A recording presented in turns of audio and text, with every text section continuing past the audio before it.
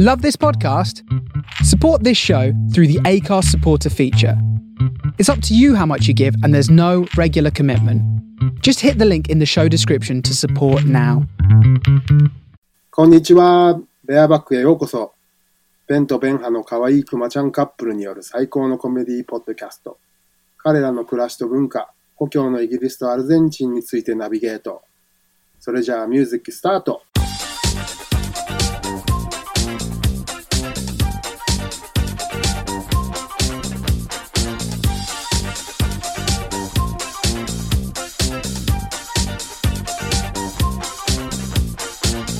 Ohio, Bab.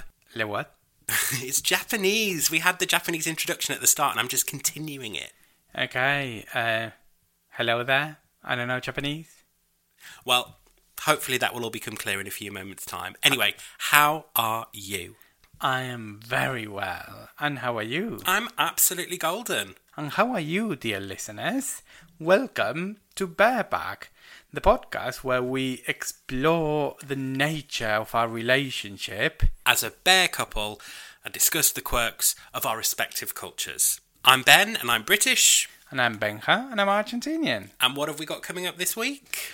We have a wonderful graphic novel artist, Isago Fukuda, talking to us about his life as a Japanese man living in London and about one of his most impressive projects, Quiz. Oh, very exciting. I love an interview, you know me. I like to probe questions. I mean, I just stayed quiet because did it really need clarification? You like to probe, period. So, what have we done this week? Well, I've been very busy. I've been shopping, darling. Well, can you class it shopping? Well, it was extreme shopping, if anything. I got a text message on Wednesday evening from a friend who said, have you seen what's dropping at Lidl tomorrow?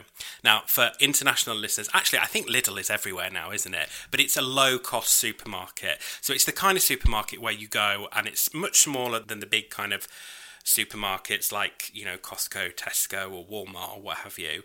But they have kind of like products that are... They look like products, aren't they? Yeah, it's all their own brand. So one of the ways where they keep prices down is everything is their own brand, but it's all look-alike of your regular brands. And in the UK, we have the primary sort of low-cost supermarkets. We have Lidl and Aldi. Correct me if I'm wrong, but I think they're German supermarkets. Yeah, there were competition between themselves in Germany, I think. Anyway, they've got very kind of like no-frills iconography as well. They've got a brand, but that brand very much speaks low-cost supermarket. Anyway, a friend of mine texted me on Wednesday night and said, have you seen what Lidl are dropping tomorrow? They have this section in Lidl called the Middle of Lidl, and every week it changes. It's all kind of like random things. It could be like a... I don't know, we talked about it with Aldi, with Miss Ruby. It could be like a blow-up tent, or it could be a cheese grater or a bread maker or anything. You just don't know. But they announce it a couple of days before. Or the mixer that I own that you dissed. Oh, the mixer. Anyway, we haven't got time to go back there this week. So, this message that you received about what was dropping in Lidl, well, what was it? Lidl have brought out their own range of clothes, but it's with their branding. So they have socks with the Lidl logo on. They have swim shorts with the Lidl logos on. In fact, loads of little tiny Lidl logos. And the pièce de résistance is they've brought out Lidl trainers. So they look like sort of what you might buy from sort of the more expensive luxury brands. But instead of the Nike or the Adidas logo, it says Lidl. So in trainers. Bright red, yellow and blue. Now, earlier this year, if you remember, I managed to get some Aldi pyjamas that's got the Aldi logo on. So I thought, well, I need to do the same for Lidl. But I knew that it was going to be popular. So I basically had this massive stress on Wednesday night where I set like a million alarms because I knew I had to be one of the first people down in the store. Mm-hmm. And I managed to get up in time and I literally raced down to Lidl. It was like the game show Supermarket Sweep, you know, like where people are like clambering for items. Were you pushing people out of your way in order to get to Lidl's middle aisle? Well, to be fair, when I got there, it wasn't that busy. There was like an old lady who was kind of buying some bread and I kind of sort of shimmied past her, but I wouldn't say that I pushed her out of the way. Okay, so you push people out of your way. No, I didn't. I shimmied. I shimmied down the middle aisle. Okay, so you push people out of your way unnecessarily because it wasn't that busy. Yeah, because it wasn't that busy. And I got to the trainers and I swiped them. They had the size that I wanted. So I swiped one for me. And then I'd also decided that basically this is what my brother's going to get for Christmas. Sorry, James, if you're listening, but this is what you're getting for Christmas. I mean, a little bit late, but spoiler alert, James. Yeah, but, it's about the giving. It's not the receiving or whatever. Act surprise. So I managed to get the shoes. And then I went back to the front of the store because I thought, well, I better put them in a trolley because I'm just kind of stood there like holding these trainers in the middle of Lidl. And I thought, well, I'll go back and then I'll get my socks and all the other items that they had. Mm-hmm. Well, when I went back, I was kind of rooting through and I couldn't find my size for the swimming shorts and the socks. Okay. And I was like, I don't think they've got my size. Oh. So I was panicking a little bit. And literally, I turned my head to one side to see if there was anything further down the aisle that, I might have missed a different section with different sizes. And some woman just literally swept underneath my elbow and started rummaging in front of me. And I was like, love, not only was I here before you, but there's a pandemic. I mean, Miss Rona, she ain't gone away. If you can give a hit, you can take a hit. So she's there rummaging away, and then she found what she wanted straight away. And I was like, I bet she's taken my XL swimming shorts that I wanted. Well, no, she didn't. I had a further rummage, and there was literally 2 pairs underneath. So I managed to get the whole set, and I was quite happy. But there was a moment there where I really took in a deep breath because I was like, literally, she may have snatched away my dreams, but she didn't.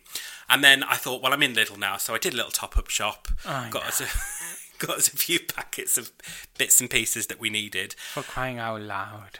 And then I went to the till, and I think the lady just thought I was insane because I was literally there with 2 full sets of Lidl branded clothes. She didn't think you were insane? No, she actually said that when they do these drops, it is very popular and most of the products go within the first couple of hours. So she was like, you did well to get here early. And she said most people buy 2 amounts of what they want. And I said, well, yeah, because obviously they're probably putting it on eBay. And lo and behold, come the afternoon, I looked on eBay, and those trainers that I bought for $12.99, very good quality trainers, very, very comfortable, but they're already on eBay at like £60. So you do realise that basically you were telling the till lady on how people buy 2 of everything to put it on eBay, whilst you were buying 2 of everything. Oh yeah, but I made it very clear that half of my produce is going to my brother as part of his Christmas box. And I'm sure she believed you. Well, anyway, if you see me out and about, you'll be well, Jel, because I am literally the little low-cost fashionista. I'm a low-cost influencer. So... Do you agree? Nah. Why not? Because you probably expose your little products to, 20 people so far? That's a low-level influencer in my books. A low-level, low-cost influencer. Okay. So, let me get this straight, by the way. So, basically... I love how you asked me that you want to get something straight. Like, you do realise who you're talking to. Yeah, well, I know. And to be fair, I already know the answer to this anyway, so it's a more question. Okay.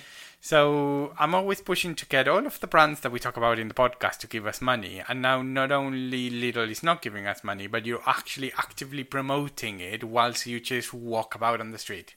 It's the life of a low-cost, low-level influencer. Yeah, and it's a very, very bad bargaining position. We can negotiate with Lidl to give us money when they're already getting for free. It's like, what's the saying about the cow and the milk or something like that? The cow and the milk. I mean, cows make milk. Do you know that, love? Yeah, but isn't that a saying in English? There's a saying in Spanish that basically says, who will want the cow if you're giving the milk away for free? I don't get my milk for free. I buy it from the milkman. Yeah, but it refers to the things that you give for free and whether they will want the whole package. In this case, why would Lidl pay money to us, the cow, when they're already getting the milk for free? They're all getting the publicity and the advertisement for free. Look, don't hate the player. Well, hey Lidl. Hate the game. This is the life of a low-cost, low-level influencer. I don't make the rules. I just have to do as I'm told. And I love my little trainers. I absolutely love them. And that is the end of it. Lidl, give us money. So I need to prepare you for what I haven't told you this week. Oh my god, you've bought little trainers too? No. Oh, I thought we were going to be matching low-cost, low-level influencers then. We're gay. We don't do matchy-matchy. Well, some gays do. We don't. We have style.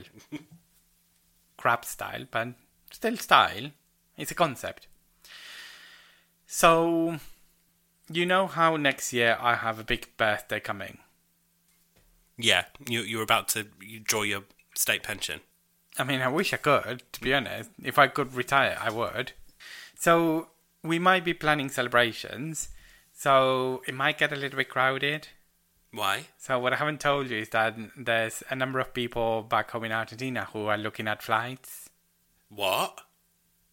So, one of your favourite people, Sil, Right. just sent me this week sort of screenshots of flights. Has she booked them? Well, not yet. I mean, you have to wait for a good price. But it might get crowded for my birthday here. So if you were expecting birthday sex, we'll probably have to be really quiet. When you say crowded, how many people are coming to stay with us? Oh, just a few. How many? Maybe... At this point, maybe 1, maybe 5. Where is everyone going to go? They're coming from Argentina. What am I going to do? Just not lodge them? This is not the Savoy. I mean, it's my Savoy. Of course they're welcome. Of course everybody's welcome. Don't be silly. I mean, you better, because otherwise you're going to get, after this episode goes out, you're going to get some very angry messages. No, the more the merrier, and you know how much I love Sil. It'll be so much fun to have her here. And of course, yeah, I presume your mum will want to come, and your brother in Argentina.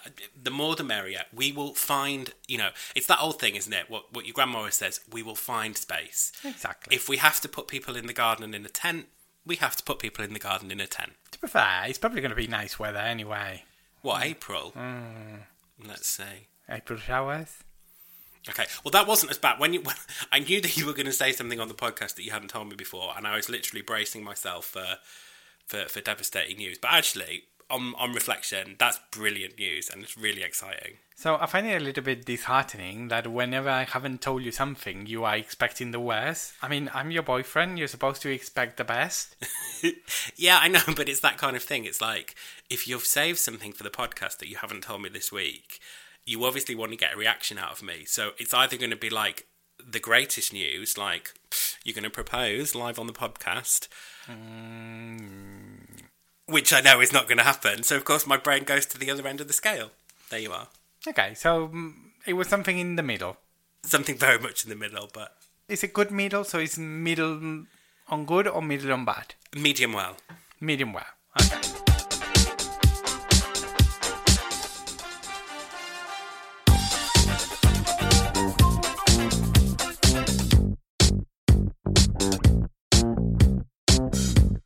Alright, Bab, we have a very special one today. We do indeed. So, I'm a big fan of an artist that I've met through, I don't know, the Vine. Do we say the Vine here in the UK? Through the grapevine. Well, no, Through the grapevine. I heard it on the grapevine.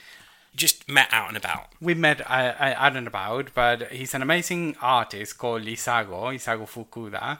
And he is just amazing, and he's been working in a lot of different projects, but the one that kind of hooked me is called Quiz. So we brought him in, and we're going to do a little bit of an interview and see what information can we get, shall we? Absolutely. All right, so Isago, welcome to our podcast. Hello, thank you for having me. Do we say konnichiwa? Yes, こんにちは。はじめまして。ありがとうございます。Okay, so that kind of gives it away a little bit on our first question in terms of we would like for our listeners, Isago, to get to know you a little bit. So would you mind giving us a little bit of an introduction to Isa? Okay, I can try. So, my name is Isago. My artist name is Isa, and I'm originally from Japan. I moved to London 2010, so nearly like 11, 12 years now. Wow, that's a long time. I've been basically working for the video games as an artist, and beside of it, I'm doing some like my original or my private project. I have to ask, why would you want to move from Japan to the UK? I mean, we've both been to Japan, Benko and I. It is an incredible country. We had the time of our lives.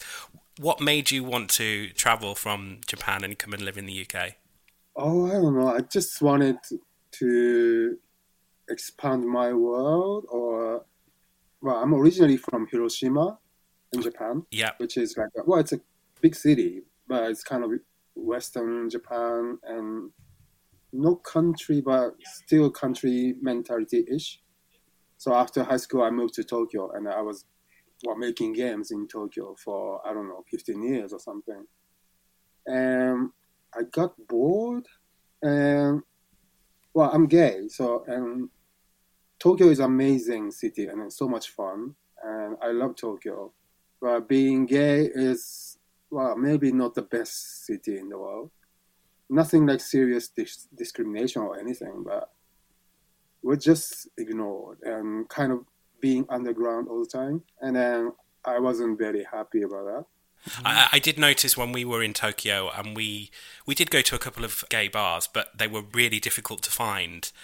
And they were quite small, and it seemed to be a very, very kind of limited community. I mean, they are fine. It's kind of like a unique culture, and I like that weird small bars.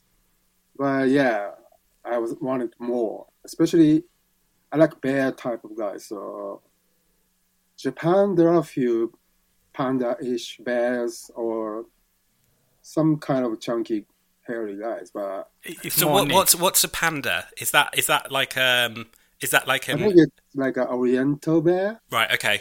Well, panda obviously from China. But like an all Eastern Asian bear. So somebody from Japan wouldn't identify, a larger gay man in Japan wouldn't say, I'm a bear, they would say, I'm a panda.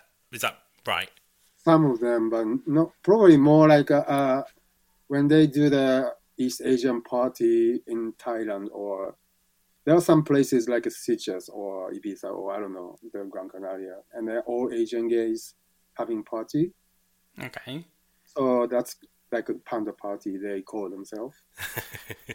But in Japan, it's very, very unique culture, so it's really hard to explain everything. It's really different. Yeah, I can imagine. And to be fair, I think that we saw a little bit of it when we visited, albeit we visited and it was a very, very small amount of time, really. So we didn't really get to experience it to the same extent that you did. But you could tell that sort of the gay community was a little bit of a niche thing, and particularly bears would probably be a little bit even more niche. So I can imagine how difficult it would have been. In Tokyo, especially Tokyo, Osaka, big city has a massive gay scene, but they're hiding, and very different concept or idea from Western countries, I think. Yeah, we went to a bear bar in Osaka, and it was on the 7th floor of a tower block, and you basically had to like knock on a door, and it was basically like going into someone's living room, apart from instead of like where the TV would be, there was a bar there. Yeah, I mean, we had a great time, and we were made to feel very welcome. We got a hand towel. In fact, I think we got a range of hand towels, didn't we, that we've now kept, and we sort of used them around the house. But like you say, it's very different to going out in the UK, you know, these kind of small bars that are very much hidden away. It's, you know, you need to know the right people, that kind of thing. Well, I think you can find somewhere like a English pub style, just like a standing bar or open, or you can find a big club party things, but this small bar culture is very traditional. Even the straight culture, they have it. And then big mama and small mama, they are taking care of the customers and entertain them. And it's kind of a little bit like a family communication or friends, or very close. And it's a very different idea.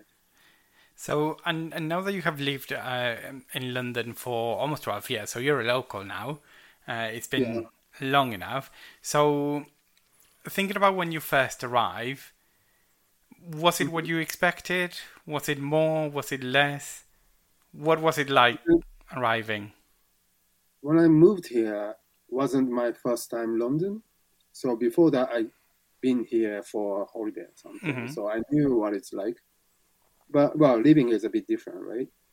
Well, I found a job here and then started working like from the first day. And then, yeah, video game studio was pretty much the same, Tokyo or London, or they're all geeks making games. So, but yeah, of course, yeah, it's a completely different world. Well, from Japan. I mean, Japan is like another planet. So, but yeah, not so hard to adjust for me. Yeah, from the beginning, I quite enjoy it, and being stranger and well, Japanese gay in London is still quite minority. So yeah, it's a bit weird, but I was enjoying all the processes, and even being weird is cool. Yeah. But I mean, before you moved to the UK, you must have had, and before you experienced the UK, even on holiday, you must have had some preconceptions of what you thought it was going to be like. I mean, what is the kind of stereotypical Japanese image of the British culture? They say maybe like a double, triple faces the English people has.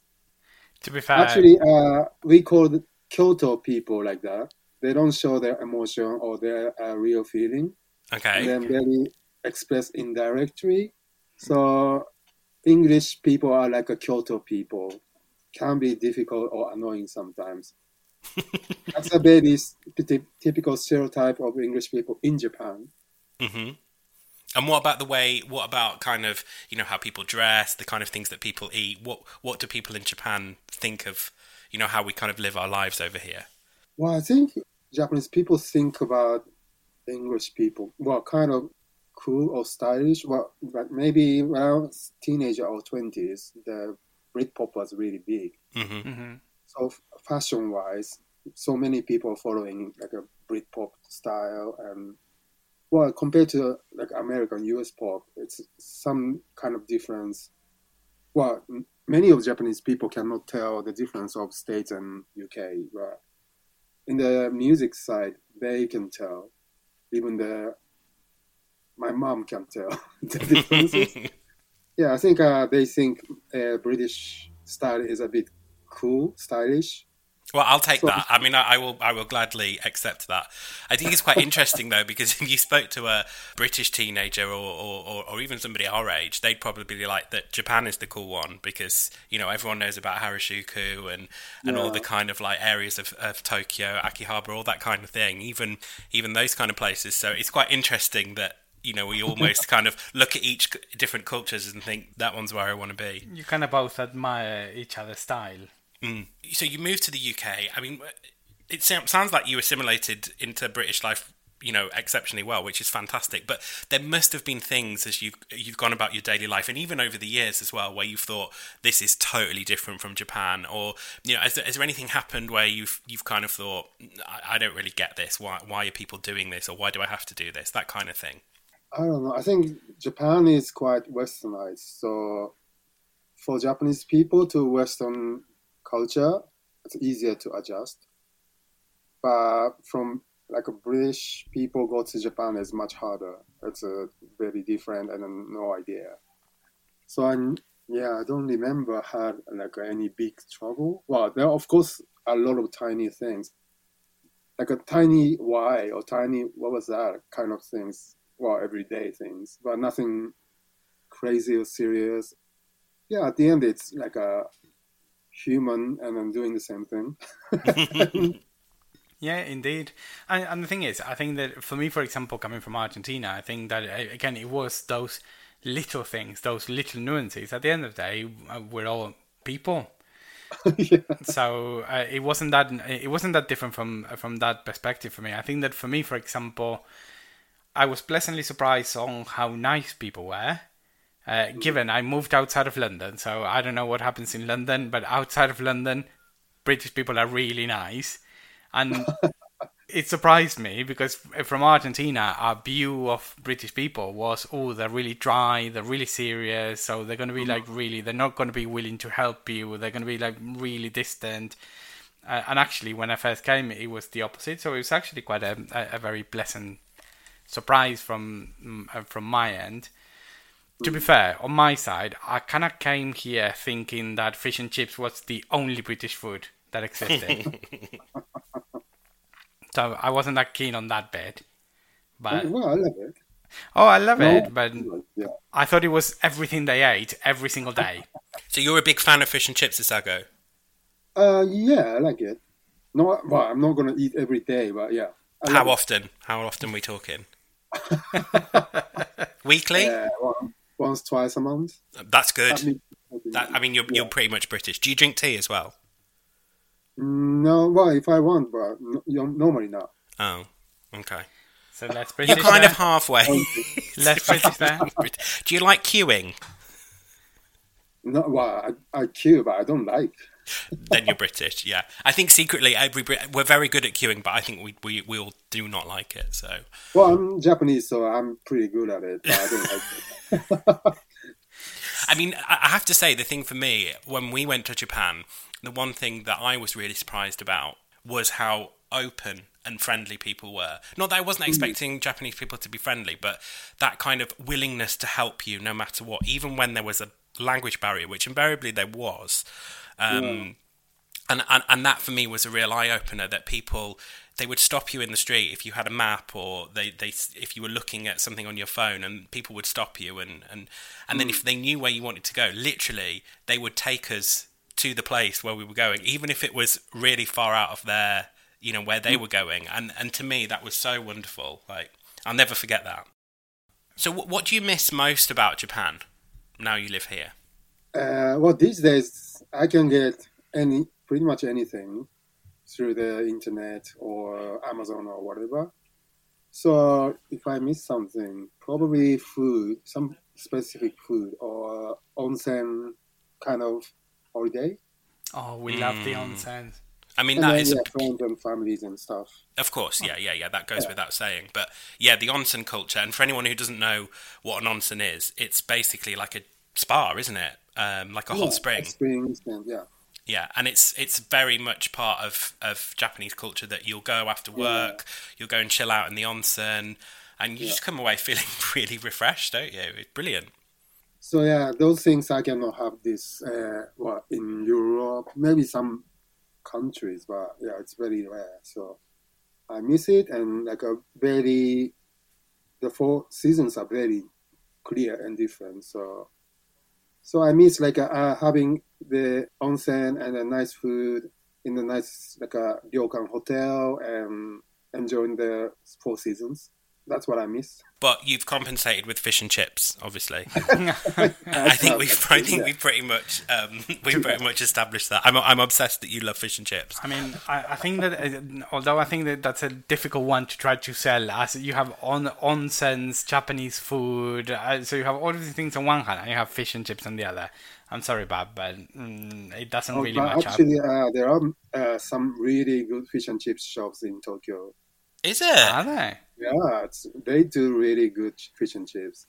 See, next time we go to Tokyo, I want to go to a Japanese fish and chips. I mean, there's kind of part of me that's like, that is ridiculous. Like, you literally fly to the other side of the world to have fish and chips. But I tell you a story. I went traveling around South America with my best friend when we graduated from university. We didn't go to Argentina, but should have, could have, would have. Well, I might have met you earlier. You never know. You never know. Anyway, we went to Bolivia, and we were in La Paz, which I think is the highest capital city in the world. It's very high altitude. And we went to this bar, and this bar was run by a guy from Blackpool, and on the menu was fish and chips. Now, bearing in mind, La Paz is probably one of the furthest cities away from the sea in the world. Wow. And there was a guy there from Blackpool. He'd just gone there on holiday, loved it, and decided to set up a bar, and they served fish and chips. And we were like, yes. So the idea of travelling halfway, I mean, we didn't travel halfway across the world to eat fish and chips. It was a lucky coincidence, but I'm down for it. Like, I think let's try it. Let's go for it. Fish and chips in Japan. I'm down for it. I would go back to Japan in a second. If you told me, oh, let's go back to Japan, yes, I'm there.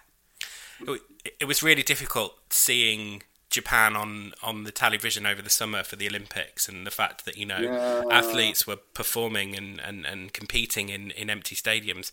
I mean, did you speak to friends and family about that? How did they feel about it? I think Japanese people basically were not really happy. Many people were thinking they should postpone again or cancel it.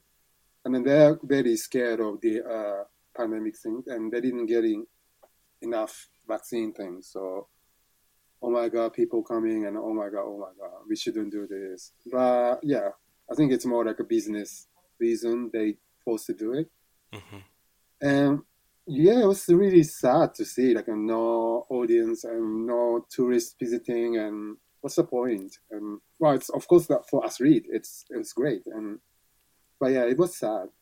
Yeah, and the thing is, I think that one of the things about the Olympics is about the amount of money it brings to cities and countries in tourism, in people. So realistically, it was a little bit sad as well that there was so much money put into the Olympics, and you're not getting the whole benefits of it. I'm thinking with my money in my head right now, by the way, if it doesn't shout.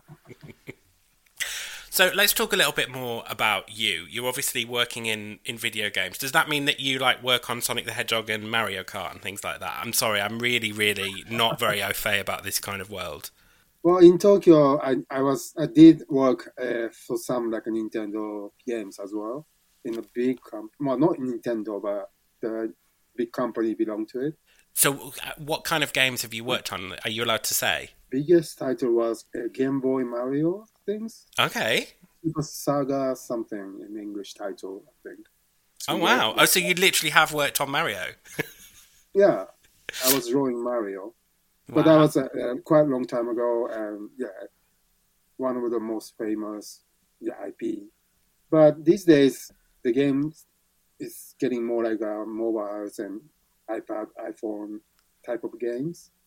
And a lot of indie small studios everywhere. And I became freelance at some point. So I'm doing all different type of games, and sometimes zombies, sometimes fairies. And it sounds like a night out with Ben-Hur. Sometimes zombies, sometimes fairies, Sounds like a night out in Soho. With Ben-Hur. So how do you get into that industry? Because do you just wake up one day and be like, I want to work in computer games, and then you apply for it? What are the steps that you have to go through to design a Mario game? No, it was, a bit like a weird way. Because my teenager, I was trying to be a recording engineer. I was playing in the band, and then crazy for music, making music and recording music. So, okay, I want to be an engineer and then work in the studio. So I went to the school. But after that, the time was changing, the computer things are coming up, and then people start recording with computers. And they don't use studio anymore, so they're closing down, and I was like, uh-oh. And I was looking for a job, and I found one sound job in the game studio. So I jumped in. But at some point, I start drawing in the studio, and you can draw, so draw. And so I became like a graphic side of work, and doing the graphic all the time since then. So have you always been quite creative? I mean, it sounds like you have with music, but in terms of your art, like drawing, have you always sort of drawn and created stuff that way? So yeah, I was drawing some like rubbish things, like the flyer for the band or some stupid logo characters. And I was also like a computer game geeks, playing all the games at home. And so, yeah, nothing like a crazy jump. Or for me, it's not like a completely unknown world. It's kind of like creative and geeky and familiar world. So, yeah, this sounds a little bit weird, but in a way, kind of natural step. And yeah, I enjoyed it, so I keep doing that. Let's talk about a little bit about the things that you draw for yourself rather than for a game of someone else. So what was the first character or the first animation that you've created? Well, drawing is my work, so I never draw at home. And I was drinking in a gay bar and whatever, partying, and I was busy. But recently, like a couple of years ago, I started doing some stuff, and like I start draw some friends' portrait, and then do the Instagram things, or I started drawing some of my own stuff, and then like a couple of years ago, we did the portrait exhibitions and made a small booklet, and so yes. Just recently, I started doing my own project more and more. From your projects, so I know that me particularly, I was hooked with Quiz, but have you done other projects other than Quiz as well? About comics or graphic novels, I have done only another one called Chiringito number 7. Mm-hmm. It's about Japanese boys, shy boys, trying to go to the Gran Canaria and then first time trying to nudist beach, kind of like a silly story. That was my kind of like first comic or graphic novel for me. And then, maybe I can do this. This is fun. So that was my like a first experience about comics. And then did that evolve into Quiz then? Yeah, almost at the same time. And well, I've been always thinking, like, if I can make something only I can do, or that kind of special things. Mm-hmm. But I didn't know what yet. It was very blur. There's something here, but I don't know what. But I want to do something, kind of. So tell us about Quiz then. Tell us the kind of concept and the characters that are involved in the comic. Yeah, the Quiz. So I was in the blur, and then it become like slowly clear. Because I've been always interested to do that. Like I said, something only I can do. Mm-hmm. And I is like a Japanese gay guy living in London and drawing for the video games. It's kind of already unique-ish. So if I can use all this ability, also maybe comic and drawing about queer things. And then queer art, that'll be interesting, but usually queer art or gay art almost means like a poem. Mm. And I wasn't very interested about that. So I was thinking like, what can I do?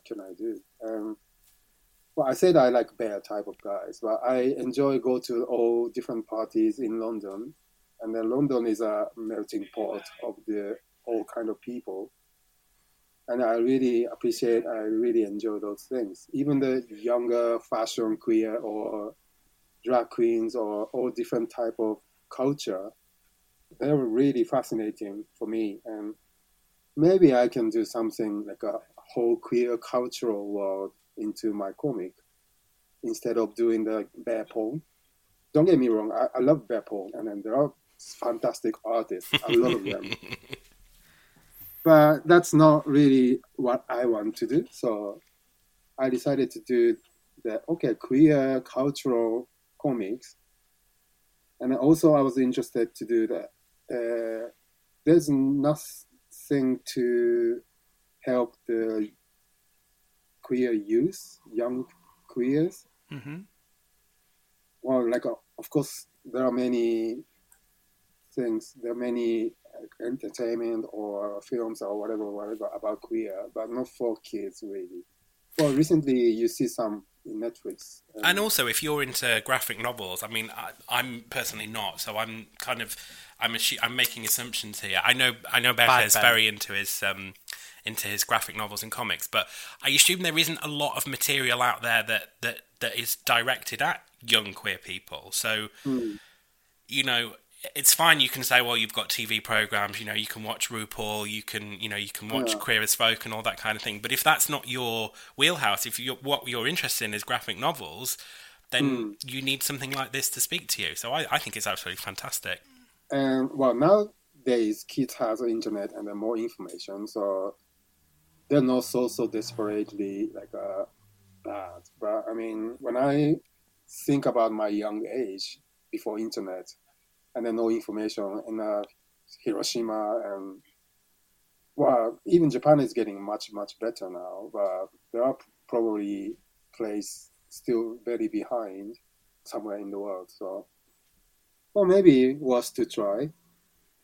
Comic is usually for kids, and yeah, kids love superheroes, so probably queer kids need their hero, like representing themselves, and then to accept themselves. So that was a beginning or motivation. The queers then are the heroes, they're the superheroes, I suppose, of the comic. What are their powers? Yeah. Who are they and what are their powers? Okay, the enemy is a justice order. They are using the twisted justice and then spreading the ignorance to the world. Mm-hmm. So the queers use the rainbow empathy power and then beat the ignorance. So it's very simple. It's obviously like a Power Ranger or I don't know, Sailor Moon or that kind of very simple, but talking about a bit more complicated things. Yeah. So Yeah. yeah, it's very weird comics, but I'm having a lot of fun. And so yeah, still like a twinkle twinkle magical action, heartwarming story, and weird characters, and probably, well, I hope kids gonna enjoy these kind of things. In the comic as well, you have representation, a little bit like what you were saying about how in London you like to go to different parties and experience different types of LGBTQ venues. So there's one of the characters is a drag queen, is that right? Yeah. And there's a bear character as well. Basically, the character is a very stereotype LGBT representing character, and yeah, very stereotype. Well, I'm doing this on purpose. Yeah. And then side characters, maybe a bit like a weird one, kinky one, or more minority type of characters. But there have to be heroes, so they should be like a cool, or I don't know. So, And also like introducing this like a idea or concept to straight people who are not familiar with this kind of things. What's the reaction been from sort of straight people who've read it? What do they think? Do they get it as well? My Japanese friends or Japanese publisher, they kind of understand, but not fully understood. Some people like get confused or scared, or I don't know.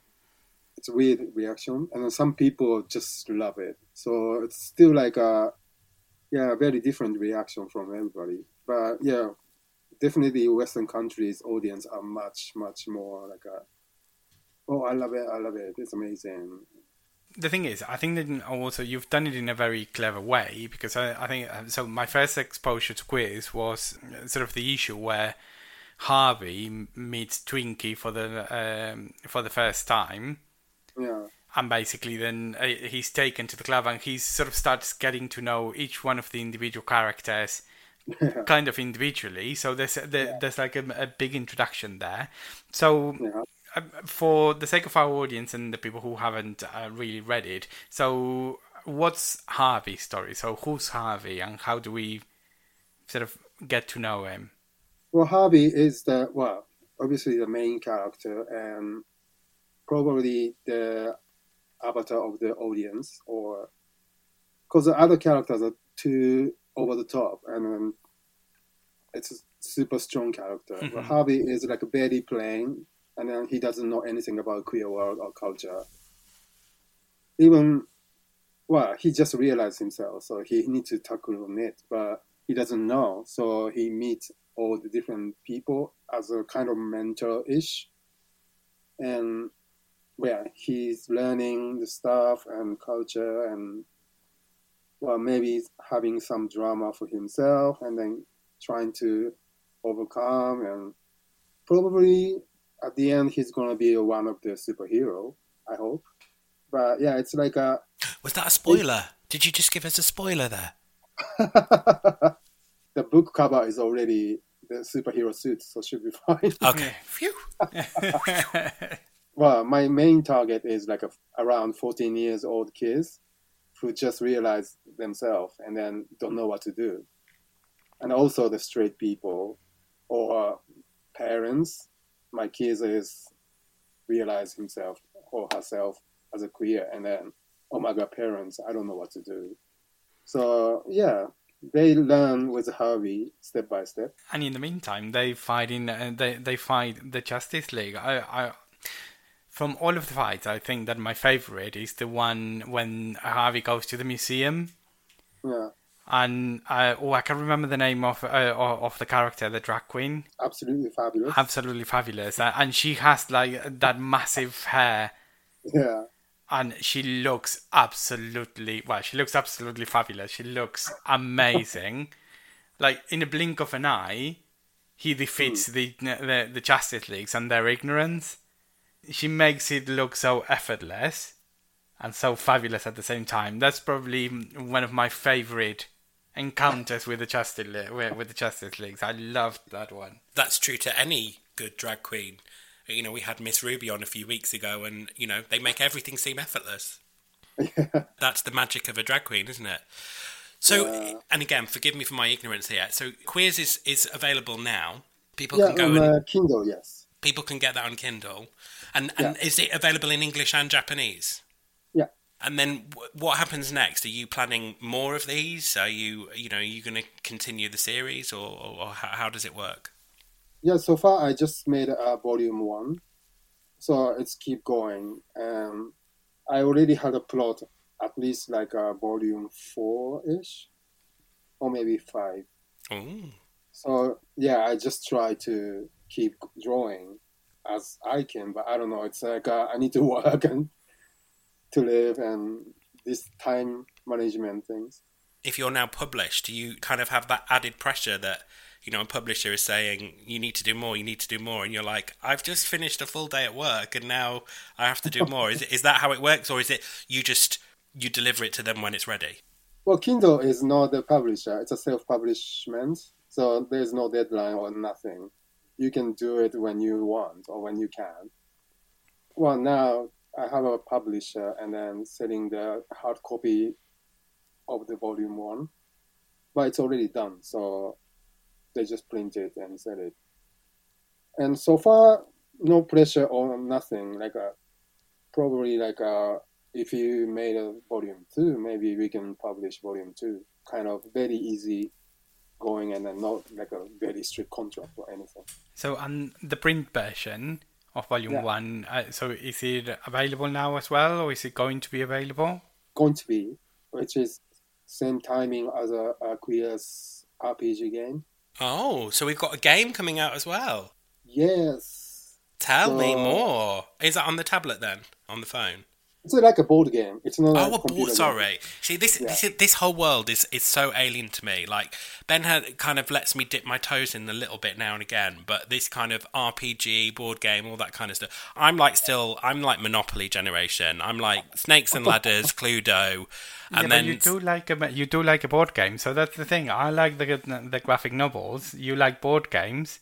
Yeah, but the last board game we played was the Miss World 1978 board game, where you basically have to be in a beauty pageant and win money to become Miss World. That is true. It was a little bit sexist, but so let's try and get Ben to buy the RPG. So tell us a little bit more about the RPG. How does it work? Yeah, well, I mean, to be honest, even I didn't know much about this board game RPG. So it's like a literally role-playing games. So you get like some story scenario and then character sheet, and then you take one role of one character. And then game master, or I don't know, one guy is telling the story and then you have to act like a character. Kind of game, and in the story something happened, and then each character have to use their ability and then achieve the target or something. I don't know, beat the enemy or... But meanwhile, you have to act like a character. and then you have to talk like a character. It's full of imagination and creativity. Okay, so let's talk about the characters. Of course, we talked about Harvey, and that's sort of the entrance that the world has into the world. You have Twinkie. Yeah. So, what other characters are there?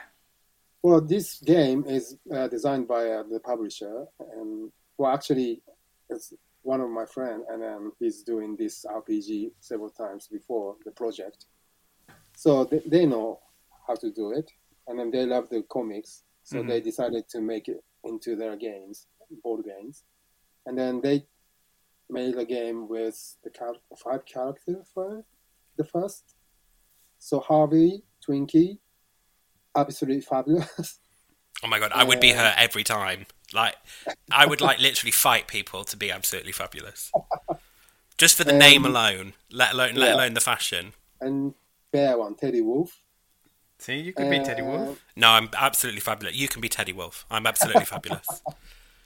And then new character, Willy, which is like from Willy Ninja, who invented Vogue. Wow. So, yeah. What, you mean Madonna didn't invent Vogue? I mean, we've watched Pose. It's fine. We know. I know. God. So, and in the RPG game, then, so you have to act like one of these characters. Would you get a wig, Bab, to be absolutely fabulous? I would get a wig, I would get the thigh-high boots, I would sequence the life out of most of the outfits I have. I do whatever it takes. I mean, I'm absolutely flummoxed that I've never played an RPG before, because this sounds like... I mean, presumably they go on for quite some time. Probably takes 1-2 hours, like a normal board game. Oh, okay. I probably want the extended version. I mean, if I'm going to go to, If you're going to glam up, you're going to glam up for the whole day? I mean, I might even tuck. I'm just putting it out there. I might try. No, you're putting it in there. That's the thing about tucking. So if I'm going to tuck, I want it to last longer than an hour. Yeah. So let's play favorite for a second. So which of all of the quiz character is the one that you enjoy drawing the most? Drawing the most? Each of them are very different, so I enjoy all different characters. But to draw, all of them are probably each part of me, kind of. So yeah, I don't know. I don't have a favorite, but probably Harvey is most I think I'm imagining the 14 years old myself. Mm-hmm. So yeah, the Harvey is more a touching for me, but yeah, each character, even the enemy or villains, are part of me. A bit of me is there and there and there. So I just enjoy drawing anything in the comic. So when can we play this game? When can I dress up as absolutely fabulous? Actually, this company is always make the game, run the project by Kickstarter. Okay. Is that where you fund it through a community? Is that right? Yeah. Yeah. Well, it's when you buy stuff, you just pay earlier and then you... Like a pre-order. Pre-order thing. So it's the same thing. Mm-hmm. The Kickstarter campaign has just started a week ago, but it's going until middle of October. So another 1-2 weeks. And then it's already funded.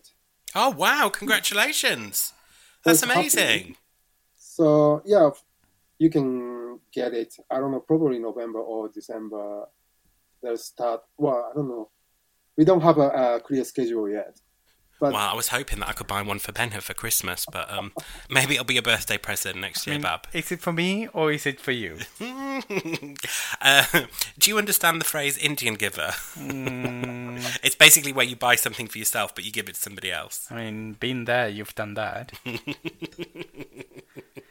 So, campaign is still going, so we need to stretch the goal and then fund more and more so that we can do more stuff, and then maybe one more characters or one more scenario.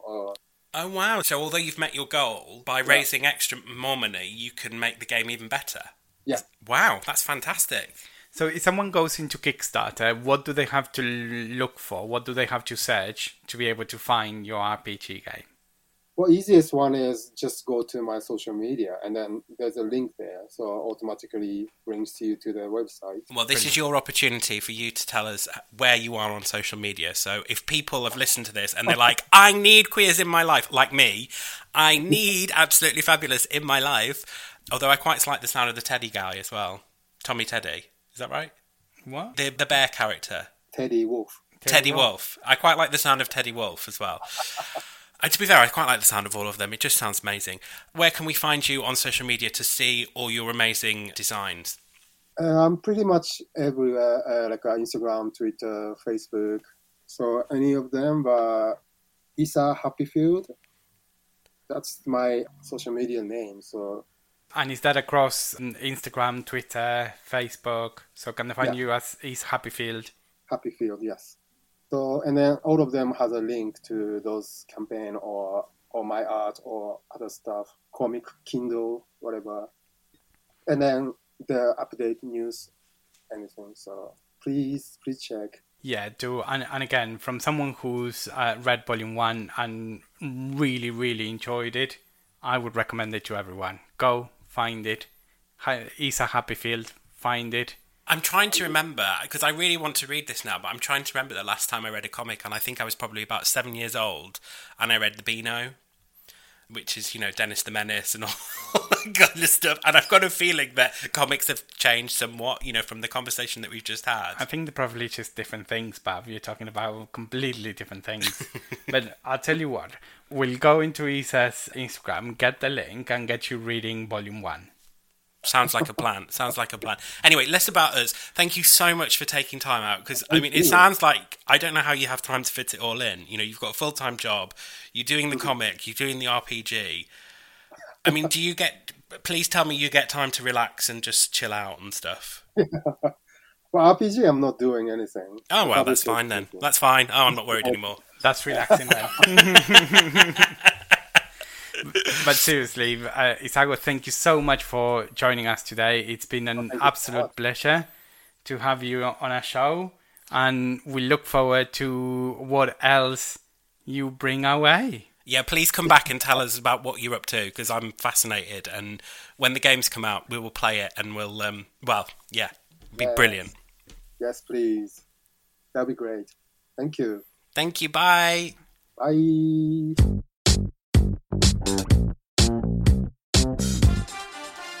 Well, that was amazing, wasn't it?